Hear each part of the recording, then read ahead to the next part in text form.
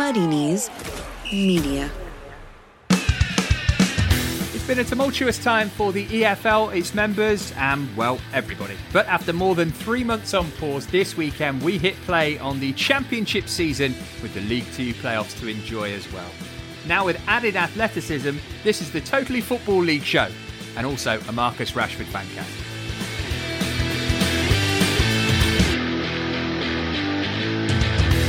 Hey gang, thanks for stopping by. Whether you're a first timer or a long timer, you're most welcome into our empire of EFL chat, our fountain of the Football League, our podcast of pontification, etc. and so on. The keen-eared amongst you will have already noticed that I'm not Caroline Barker, I'm Matt Davis-Adams. If you've been across the Soch this week, you'll know Caroline has sealed a sensational move to Sky Sports. Well done, that woman. She'll obviously be a star in her new role, just as she was in this one. From all of us at Team Totally, congrats, Caroline. We've also bid farewell to the incomparable Joe Crilly. It's not a Bolton thing, honest. Joe, we wish you all the best in your future endeavours. Odds are you'll be a roaring success wherever you go. That was a betting joke. So, some goodbyes, but there are a couple of lovely limpets who just won't be kicked off this particular rot. First, join me in saying hello to a man who studied at the Royal College of Music with Freddie Sharp and Edgar Evans, winning the Summer and Godfrey English Song Competition. He also played for Arsenal, Southend, Stevenage and more. These days, he's a tip-top tactical analyst. It's Adrian Clark. Hello, tip-top, I like it. What about the singing? Are you going to give us a burst from the pipes, or should we save that for later in the season? Let's save it, yeah. Let's keep our powder dry. Yeah, that's something to keep listeners coming back, I'm sure. With Adrian, a new dad, a big lad, but certainly not a cad, the Swindon Town Hall of Famer, it's Super Sam Parkin. Hi, Matt. How you doing? Hi, Sam. I'm all right, thanks. I was expecting you to be all, yeah, good intro. Really buzzing for the return of football, but no, you really I was going to say so. It's nice to be looking forward to some proper soccer for the first time in many a week. Well, on that then, how are you feeling? Excited is the obvious way, but also a bit of relief, maybe a little bit trepidatious as well. It's kind of this unknown world for all of us that we're going into from Thursday. I'm excited. I'm not sure what we're going into in terms of a spectacle, but thoroughly looking forward to Thursday night, first and foremost, the playoff games. I just think we might be in for some really cagey encounters. Obviously, maybe the form that's gone on already this season is going to be not as relevant, maybe.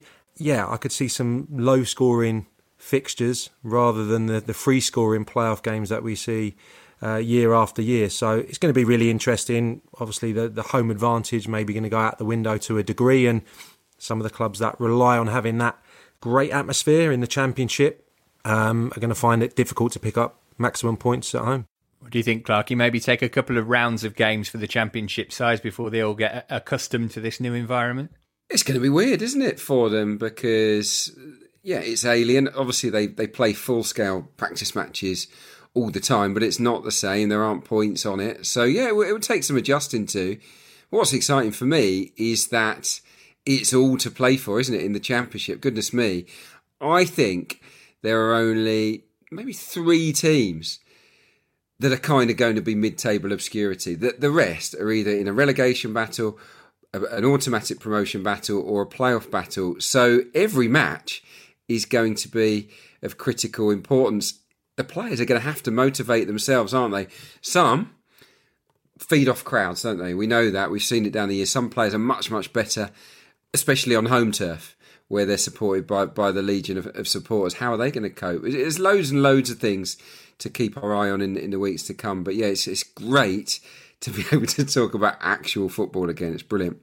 We're going to be doing plenty of that as the show goes on. Now, you might have noticed that Muddy Knees Media has been taken under the Athletics wing. Don't worry, listener, nothing changing here. But should you wish to say adios to the ads and read some of the best football writers in the biz, then we've got an offer for you.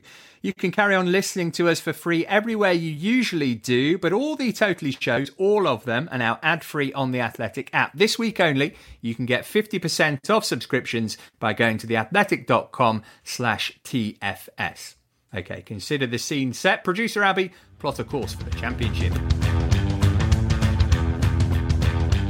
You're listening to the Totally Football League show in association with William Hill. Championship headlines. Away from the upcoming tantalising oh-so-missed football action, there's been some news if you're, say, a Charlton fan, because you've got a new owner in Paul Elliott. Not that one. More on the new Charlton fella shortly. Meanwhile, Birmingham will be parting company with Pep Clotet at the end of the season, whenever that may be. Since Alex McLeish left in 2011, the Blues have gone through 8 different permanent managers. Any guesses on who's been in charge the longest since then? Well done if you said Lee Clark with 116 matches. And 8 players have tested positive from the Championship for COVID-19, 4 in League One and 0 in League Two. Right, we'll preview the weekend's action soon enough, but first a quiz. Now, I'm famously brilliant at quizzes, so I'll be asking the questions just to give the other two a chance in this one. Clarkey versus Parky, then the subject, the Championship season so far. Listener, see if you can best the boys. Let's toss a coin. Tails, Sam goes first. Heads, Adrian goes second. You all right with that, Sam? Yeah. We didn't get it. I didn't know about a quiz. This is all new to me. Goodness me, I would have revised. Okay, well, Sam's just failed the most famous coin toss joke in the game, so I think you're probably going to do all right. Heads or tails, Adrian? Tails. What is it, Abby? Whatever is needed to make Sam go first. Okay, Sam, you're going first. Great. Who did Leeds beat 5-4 thanks to a 94th minute winner in December? I'm just going to go for the first team that came to mind. 5-4. Hull City? I know it. No, I know it. Sorry. Oh, I've gone, haven't I? That was 5-0, wasn't it? You've had your go. What was your guess, Clarky? Cardiff? No. Birmingham, wasn't it? Yeah, it was Birmingham. Solid start. We know our stuff, don't we? Adrian, question number 1. So they both have kind of similar themes, your questions as they go. I've forgotten what's happened. I can't remember what I did yesterday, let alone what happened months ago. Come on, let's try. Okay, well, now you can empathise with how badly I panicked and failed in the Intertopia quiz. Right, Adrian, question 1. The season kicked off in flamboyant fashion at Kenilworth Road with Luton against Borough. What was the score in that match? Oh, yeah, I do remember this one. 3-3. Okay, 1-0 to Adrian. Question number 2 for Sam. February's Manager of the Month has reigned supreme for some time now. Who is it? Or was it? Good grief. That's a really difficult question, to be fair. February's Manager of the Month? Yeah. Thomas Frank. The thing about a podcast is that all that can be edited out. No, it wasn't Thomas Frank. Clarky, any idea? No, not really. I'll go for Slaven Bilic. Oh, he's only gone and got it. You don't get a point, no, because it wasn't your go. Here's question number 2. Adrian, who was the first manager to be given the sack in the Championship this season? Good luck. Goodness me. Was it the Huddersfield Town manager? Can't remember his name. You need to be more specific than that. Jan Sievert of Huddersfield Town. Yes, is correct. Yes, get in. Sam, question number 3. Against which team did Wayne Rooney make his Derby debut? Oh, again, I'm going to go for the first thing that comes to mind and probably get it wrong. I think that was Barnsley. You're off the mark. That Yes. is your first correct answer. Barnsley is correct. This is the last question. I should have said that, so Sam, you already lost, but at least you got on the scoreboard. Right, Adrian, you've got to get this one right, otherwise you and I will have crosswords. How many league matches have the 2-time European champions Nottingham Forest won in 2020? In 2020? Yeah. That's a bit hard, isn't it? How many league matches have they won? How many games they've played? I'm going to say 4. Oh, close, 5. Right, so Adrian wins 2-1. Listener, do stick around. We've got Phil Hay coming up soon. He's a genuine expert on the Championship, not like these clowns. Let's get to some previews of the weekend's action, shall we? Fulham versus Brentford. Sam, you've been waiting 3 months for this match. You were supposed to go, weren't you, when it was originally scheduled under the lights at the Cottage? Yeah, I was, and I think it was only decided on that morning, wasn't it, that the Championship was going to draw to a halt. So, waited a long time for it. Obviously, a lot of the tactical nous that we had going into that game probably goes out the window, but I mean, it's beautifully poised. I think it's enormous for Brentford, considering they've got West Brom around the corner as well. So it's now or never for their slight automatic credentials. It's a huge game. I look at Brentford's recruitment in terms of Baptiste and Fosu and Dervisoglu as well. He showed a few decent cameos before the football was stopped. That's like 3 new signings, and Pontus Jansson returning to injury. They're going into this looking really strong with a pretty good fixture list. So it's not all done and dusted for Brentford, but I think there's a huge pressure on them to get maximum points against Fulham at the weekend. And despite there not being any supporters there, it should still maintain a little bit of an edge. Difficult to call. I think it will be 1 goal either way. So, Clarky, Sam thinks it's going to be a tight game. It might well be a game with plenty of goals in it too, given that we've got the likes of Mitro, Kearney, Decordova-Reid, and then the BMW for Brentford. It shouldn't be 0-0. It shouldn't be, no. But because there's so much at stake, I tend to agree with Sam and think it might be a cagey affair. But yeah, the quality of the forward lines is just incredible. For Fulham, I just wondered, they were sort of picking up results before the break, but I didn't feel that they had found much of a groove, really. It was still needed tweaking in terms of the way that they played. I just wonder whether Scott Parker, if he's used his time wisely during this sort of period, I wonder whether he's really come back with a clearer message on what he wants for his players. And yeah, I'm looking forward to seeing how Fulham go. And if he has recalibrated the team and just ironed out the weaknesses that they had, particularly going forward in terms of their narrowness and the slowness of their distribution. If he got to the bottom of that and fixed it, we might finally see Fulham playing to their potential, because I still think that their potential is just as great as Brentford's, if not more, because they've got a lot of talent, Fulham. So interested to see how they fare. You know what it's like during the season, so many games are happening that Scott Parker might not have had time to address the issues that guys like us were picking up on, and supporters. He's now had that time. So yeah, fascinating to see how Fulham respond. I think it's going to be interesting to see how Benrahma starts the games that remain, considering there's been the interest in the last few days. Strikes me as a type of player who maybe, I suppose, it might affect him a little bit, the magnitude of the moves that they're talking about. So I think it's going to be vitally important that Mbeumo continues in the brilliant form that he's been in. I think 11 goals he's got. He's probably outshone Benrahma, I think, in terms of consistency, but we know what a match winner Benrahma is. So I think that's really important to keep an eye on, and with the names that both of us have mentioned, particularly Fosu, who I think will move into that role seamlessly. So Fulham 6 points off second place ahead of the weekend. The gap 10 for the Bees. So as Sam mentioned, they probably need to win this if they're maintaining hopes of going up automatically. One thing we should mention, Clarky, is this amendment to the rule where you can have 9 subs and bring on 5 of them. And you think of Fulham have a relatively deep squad. They've also got a very good academy, and that kind of thing might be important. If we are led to believe that players are going to be picking up muscle injuries left, right and centre, you might have to dip into your academy a little bit. So Fulham might be a beneficiary of this. I think it's a point worth making. So well done, Matt. I think that's really... it's taken 2 years, but we finally got there. No, it is a good point. They've got a deep squad, we know that. And yeah, the academy players, I do hope they get their opportunities. There has to be a lot more rotation, I think, between now and the end of the season. But you know what it's like with every point meaning so much at this business end of the season.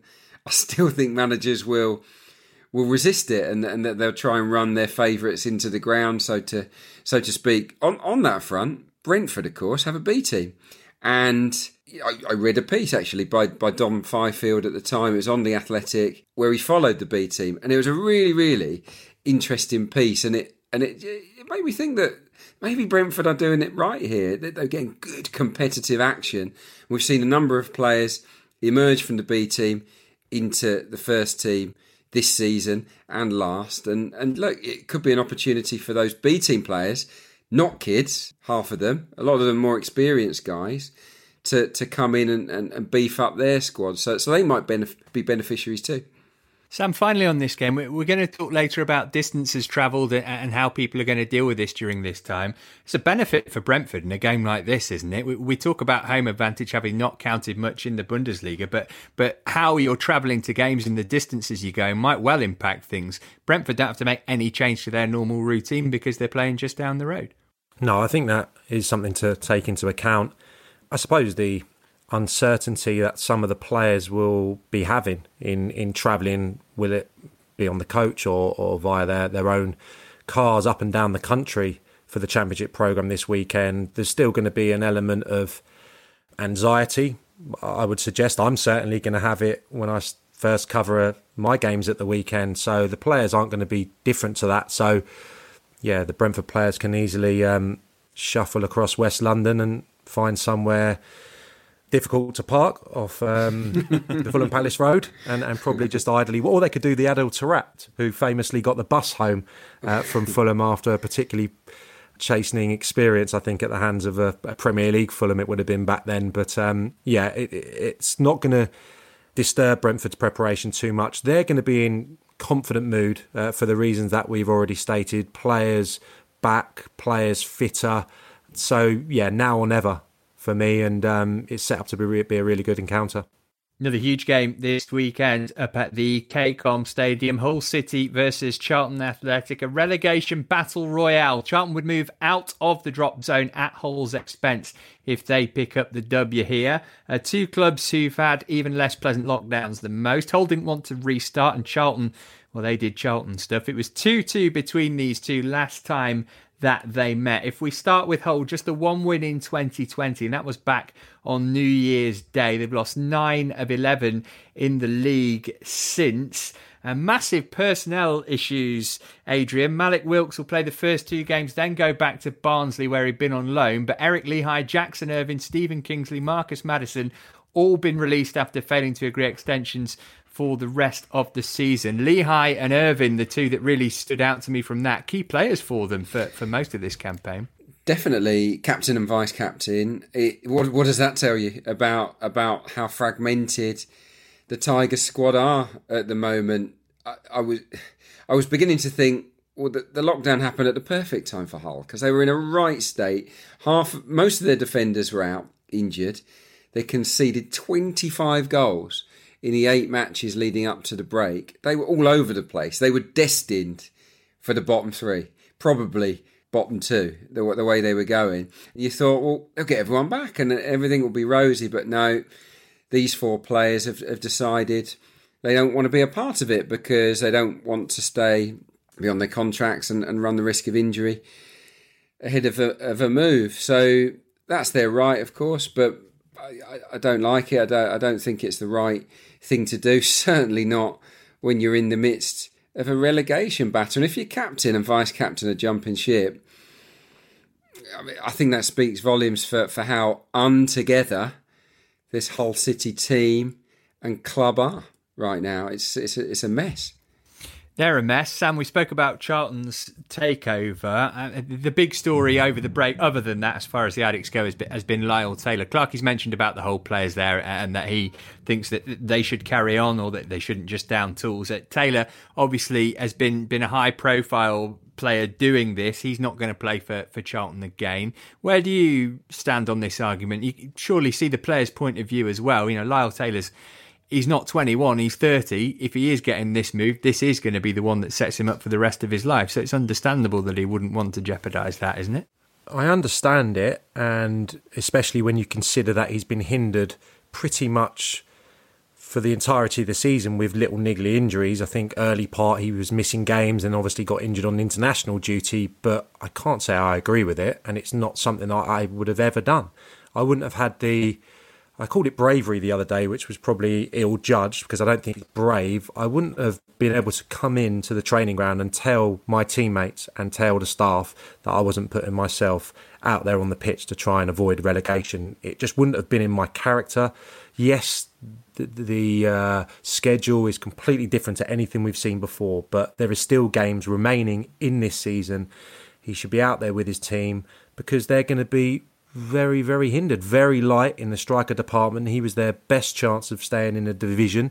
That said, Macaulay Bonne did very well when he was absent, scored some massive goals. I think Fulham and West Brom springs to mind, maybe against Leeds as well. So he's going to have to hit the ground running. But in terms of Taylor, I just think sometimes try and do the right thing by the people that have supported you.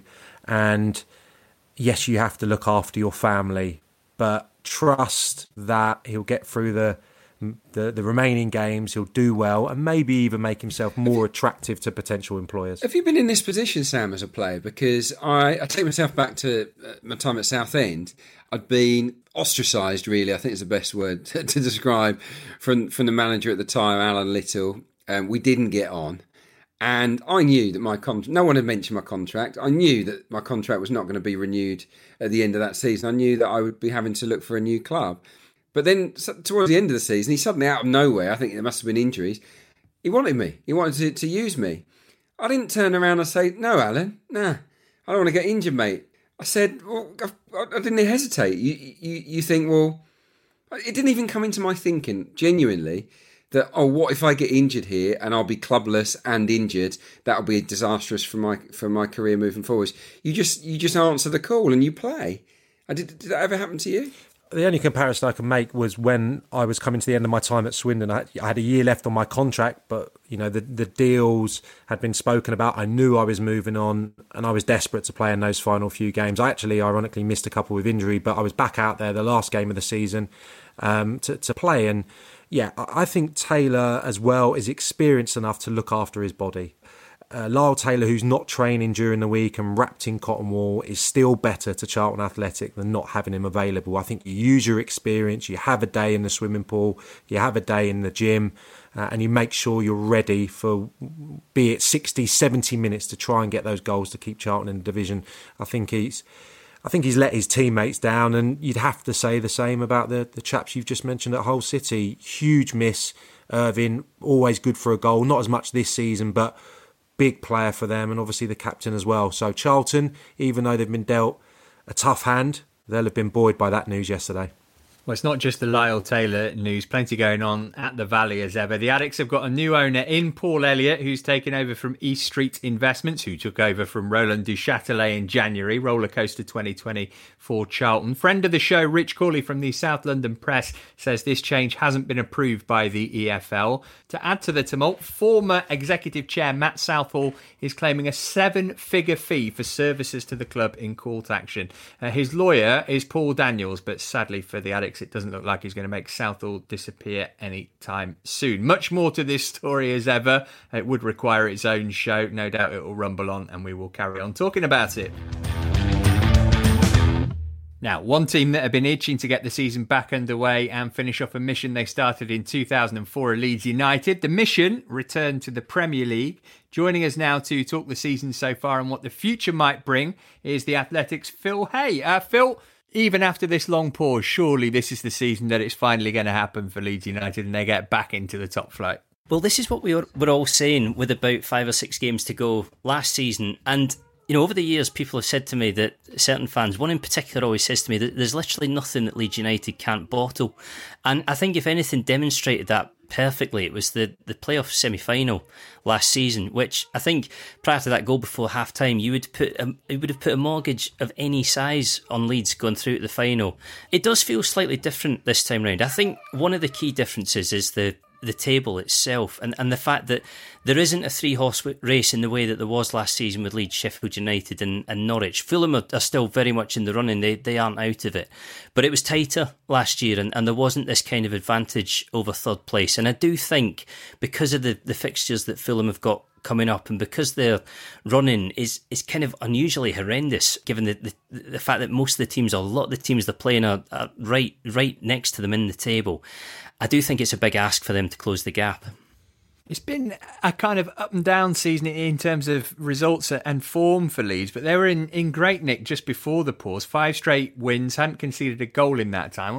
What have Bielsa and co been doing to try and make sure that momentum isn't lost? Are they kind of reminding the players of where they were before the break? It's got to be difficult to keep that up. You're essentially going from one season to another in terms of the gap of time. What's interesting with Leeds is that they were very alive to the COVID infection. They had the first meeting about it back in January. The head of medicine and performance, Rob Price, he called a meeting at that stage to discuss it because he could tell that it was likely that the UK was going to be affected. They weren't sure at that stage what the impact was going to be, but they were almost preempting a lockdown and preempting a scenario where people might have to train from home or where training might have to be done in more isolation. But at the same time, they were one club who were always convinced that the season would start up. So they had daily fitness sessions. They had to submit their weight every morning in the way that they do with Bielsa. He insisted that they were kept at as close to full tilt as they could possibly be, minus being actually able to get out in a collective group at the training ground at Thorpe Arch. So they, by all accounts, have come back in extremely good shape. And whereas you've had a handful of clubs, particularly in the Championship, who haven't been so keen on a restart and weren't so keen on a June 20 restart, this is absolutely what Leeds wanted and how they wanted it to play out. Oh, it sounds like Leeds were one step ahead of the government. Should get this guy on the SAGE committee. But on the fact that Leeds were, there's always this fear around Leeds that they were going to burn out because that's what happens to Bielsa teams. It's kind of what happened last year, whether it's physical or mental burnout. I guess a mixture of the two. Surely this 3-month break has done them a huge favour. That they could be the team to benefit most from it. And part two of that point or question would be, do you actually think that Bielsa will use more than 1 or 2 subs now that he can? Funnily enough, I went back and I had a look at his substitutions over the last 2 years because I've got it in my head that he makes very few and that it's not, his preferred strategy is to leave the same 11 on the pitch for as long as he can. He's not somebody who particularly likes to mix it up, and I'd be very surprised if we saw a single game where he was using 5 substitutions.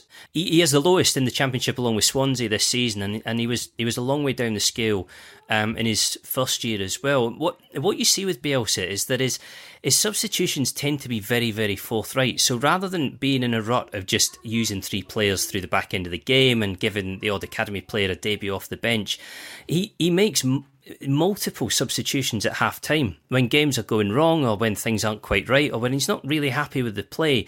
He will there and then drag a player out, throw a player on, and it's an unusual system and an unusual method of management which does generally work for him. In terms of the advantage, I'll be interested to see, because the amount of time they've had away from full training, the amount of time they've had away from matches is, very, very unusual for professional players who aren't injured. Even over the summer, a lot of players stay fit, employ personal trainers. And there is that risk, and we've seen it in Germany, of soft tissue injuries creeping in because the bodies are going from a kind of unexpected lull period into this full intensity and almost excessive intensity of games back to back. But I think generally, in terms of fitness levels, it should help them. They should be in a good place. And while I think they would all much rather have played on in March because they clearly had a lot of impetus behind them, there doesn't seem to be a feeling that they've been in any way set back by this. Phil, I want to ask you about that sparse striking department. A 2-pronged question, really. I read your piece on Kevin Augustin and understand he's going to be missing for some weeks. Is there a feeling within the club that maybe they've made a bit of a mistake with that signing? And in his absence, is Tyler Roberts the only alternative to Patrick Bamford in the games that remain?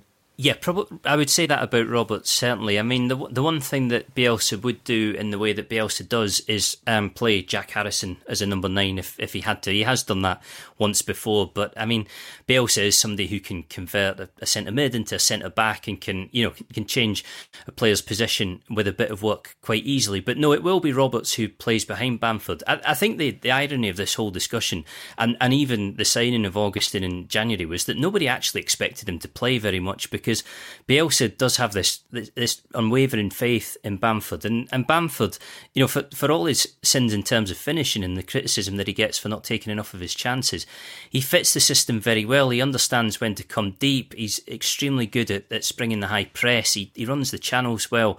And you need to do that in a Bielsa team. I mean, I say all the time that Bielsa is not interested in a 30-goal striker who just finishes from 6, 8, 10 yards constantly. He would much rather have a striker striker who doesn't score too regularly, but does what he wants to do, what wants him to do as part of a cog in the machine. But you're right. I mean, if Bamford was suspended or if there was an injury there, it does suddenly make them very thin. And it has to be said that Roberts has never looked like an out-and-out number 9. You know, he's almost, it looks like a massively talented kid, but he's almost somewhere in between a 10 and a 9 still to really find his niche.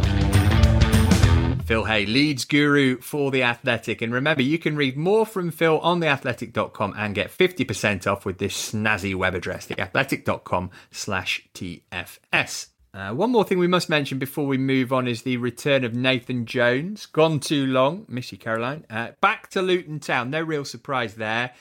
What do you think, Clarky? Will he be able to make the Hatters tip-top again? It didn't work out for him at Stoke, to put it mildly. It didn't, but he was very comfortable in the post at Luton. What he did there was brilliant. Over a long period of time, the players bought into him and his philosophy. And yeah, I think it's a sensible appointment. I really do. Because they need a short, sharp jolt, don't they, Luton Town, in order to survive. And I've looked at their fixtures, and I wouldn't swap their fixtures for anyone else in and around the relegation zone. So if Nathan can get his infectious energy across and really get his players going, I think they've got a chance. I really do. What he'll find, though, is that his team has been stripped of its prize assets, particularly at fullback. The two guys that he had, Stacey and Justin, were huge for Luton Town during his tenure. They're not there anymore, and he hasn't got like-for-like replacements. Sam, do you think he's got the quality in the squad to help keep them up, or will he just be drawing on whatever it was that he implemented so successfully last time he was there?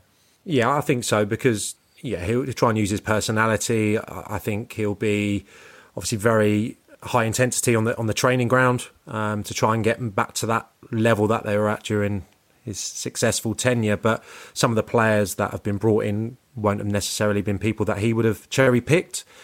So it's going to be very difficult for them to stay in the league. I still look at them and Barnsley and think it's going to be very tough. Wigan have had a fantastic run, really pulled themselves away from trouble. So I think there's one spot left available for that. Charlton, Hull City, Middlesbrough and maybe Stoke City could get dragged back into it as well. So I'll tell you what though, Sam, with the situations at Charlton and Hull that we've just discussed, Bowie are linked with other clubs as well. You know, key men out. Hull, we know that shorn of key men. It's not impossible for Hull and Charlton to go down here. I think there is if a couple of wins for Luton or Barnsley, and they'll start to believe. Oh, it's just nice to be talking about things like this, isn't it? Like consequences of football matches. I just really enjoyed that. All right, time for some quick odds with producer Abby, courtesy of William Hill. Right, Abby, Fulham-Brentford, one of the matches that we've been speaking about. Who's going to get the win here, according to our bookmaker friends? Well, I think William Hill are taking note of what's happening in the Bundesliga because they're backing Brentford here for the win. 31-10 for Brentford to take the win, and Fulham are 9-5 for a home win. If you fancy both teams to score with all that attacking prowess up front, that is odds on 11-8. How about that whole Charlton game? What will you give me on an away win here? Actually, contrary to what I've just said, they're actually going with the Hull as favourites in this one. 9-4 for Charlton to win, and Hull being home, 5-4 to win. We spoke to Phil Hay about whether Leeds were going to slip up again or power on up to the Premier League. What do William Hill think in terms of their chances of getting promoted? I mean, it's basically done and dusted by William Hill's reckoning. It's 1-66 for Leeds to be promoted and 4-11 that they win the Championship outright. Crikey. All right, next up, playoffs.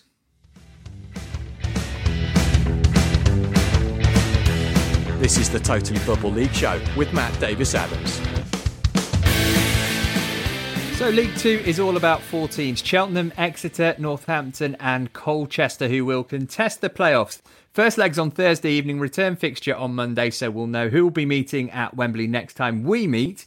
Let's have a look at those games then. The first EFL action since the pause. One thing I'm fascinated by, Clarky, and this is the mentality. It's different to the Championship games, I think, in that players are going to have to quickly tune themselves into the fact that in a lot of cases, this is the biggest game that they've ever played in, but there's nobody there to watch it. It's so important as to who gets to grips with that first, I suppose. Definitely. I think mentality is going to be a huge factor here.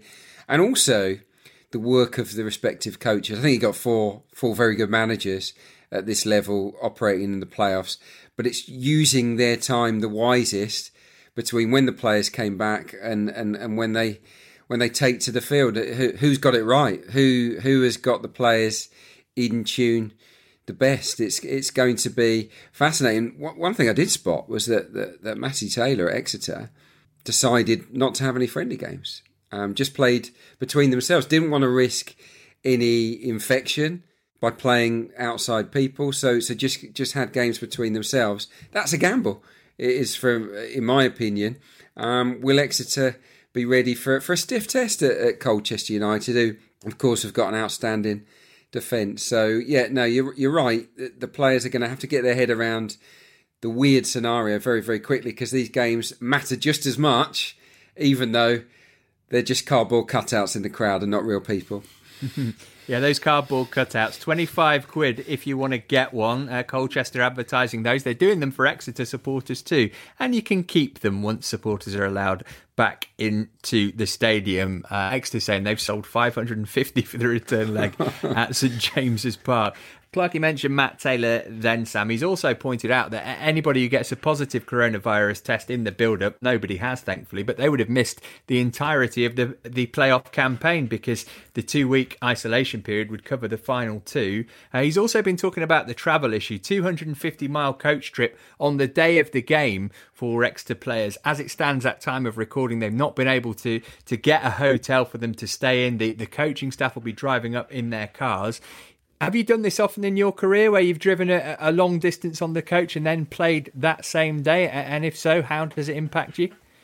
Not too often, to be honest. Ironically, we really well looked after at Exeter City. It was tended to be a 8 o'clock meet on a Friday morning, and you train on the way up and you'd stay somewhere really pleasant. That was really Paul Tisdale's way of doing things. They were obviously arduous journeys from down there, and that's what the Grecians are going to encounter this week. So yeah, not ideal at all. I think for the players that are maybe getting on in their careers, the ones that are carrying injuries, the ones that maybe have got the bad backs, not ideal, even with the little fold out bed that we used to have at Exeter City. So I'm not really across exactly what everyone's doing, but I understand in the Championship they're opening up hotels. I know Charlton are staying overnight at Hull City, so not great if the League Two playoff teams are not going to have that luxury. So that may come into play. I think this game in particular over the other one is going to be a really good football match. I think two teams capable of playing some good stuff. Northampton, Cheltenham may be a little bit more physical, fewer goals in it, I would predict, but Colchester and Exeter got some fantastic individual players, good firepower. And I think, given Exeter have had the better record over Colchester in recent times, Colchester need to win that home game to have any chance of going through to the final. I've done it, by the way. I obviously played for poorer clubs than Sam did during his career, particularly when I went down to when I played in the conference. I played in the National League for many years.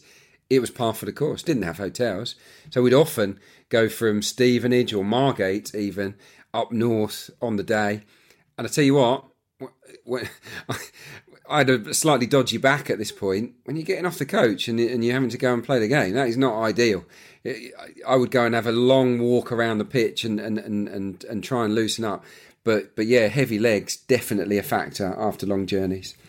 We'll see on Thursday, and then in the return. The other game, first leg at Sixfields, Northampton against Cheltenham. We were talking about cardboard cutouts. Well, Northampton have got one of Shaquille O'Neal, because of course they have. Football-wise, 1-1, then 2-1 to Cheltenham earlier in the season. Abby thinks that means that Cheltenham are going to win 3-2. Only 2 wins from 7 for the Cobblers in the league before the break. Sam, does that even matter at all? You know, we usually hear about form going out the window in the playoffs. I mean, that's even more so the case than usual now, surely. Yeah, I don't think it has a huge bearing. That said, Cheltenham have been so brilliant defensively, the best record in the EFL.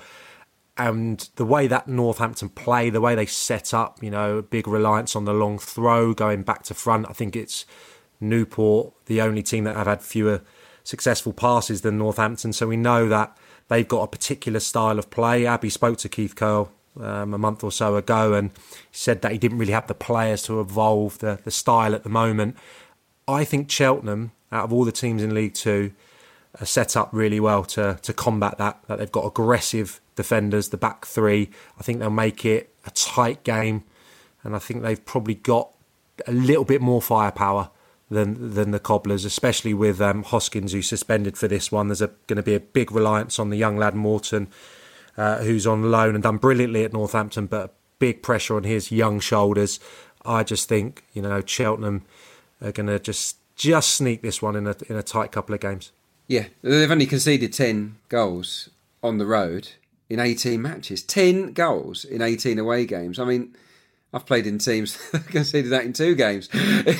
It's a remarkable record, and yeah, I agree. And on Cheltenham, that they're the only member of this playoff quartet that are unbeaten in the mini league during the season proper. They haven't lost against any of the 3 playoff teams, which will give them a bit of confidence. But the point Sam made about the firepower, I think, is really important. We've spoken before. Cheltenham have got lots of forwards.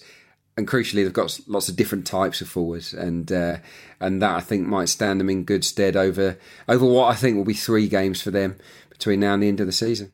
Elsewhere in League 2, Friday is the day when we'll find out Macclesfield's fate in terms of points being docked, which might clear things up a little bit relegation-wise. The National League decision's been delayed, but hey, you might know it by this point, listener. The League 1 playoffs will be on Friday the 3rd of July and Monday the 6th, with the final the following Monday, which is the 13th. So we'll preview those nearer the time. All very exciting. Let's get some odds on the League 2 playoffs then. Abby, who are the outright favourites to go up with William Hill? So I think Clarkie's probably backing Cheltenham as the horse is favourite here, but they are the second favourites according to William Hill, 5-2. Exeter are the favourites at 9-4, with Colchester and Northampton both tied at 3-1 to be the 4th and final promoted team to League 1. Did you just do a Cheltenham horse joke? Not on purpose, but yes. Right. And I'm going to miss the first race at Ascot if you don't get a move on. Thanks, Abby. Right, that's just about it for this week. Sam, are you back seeing Colin again? Murray, not Warnock.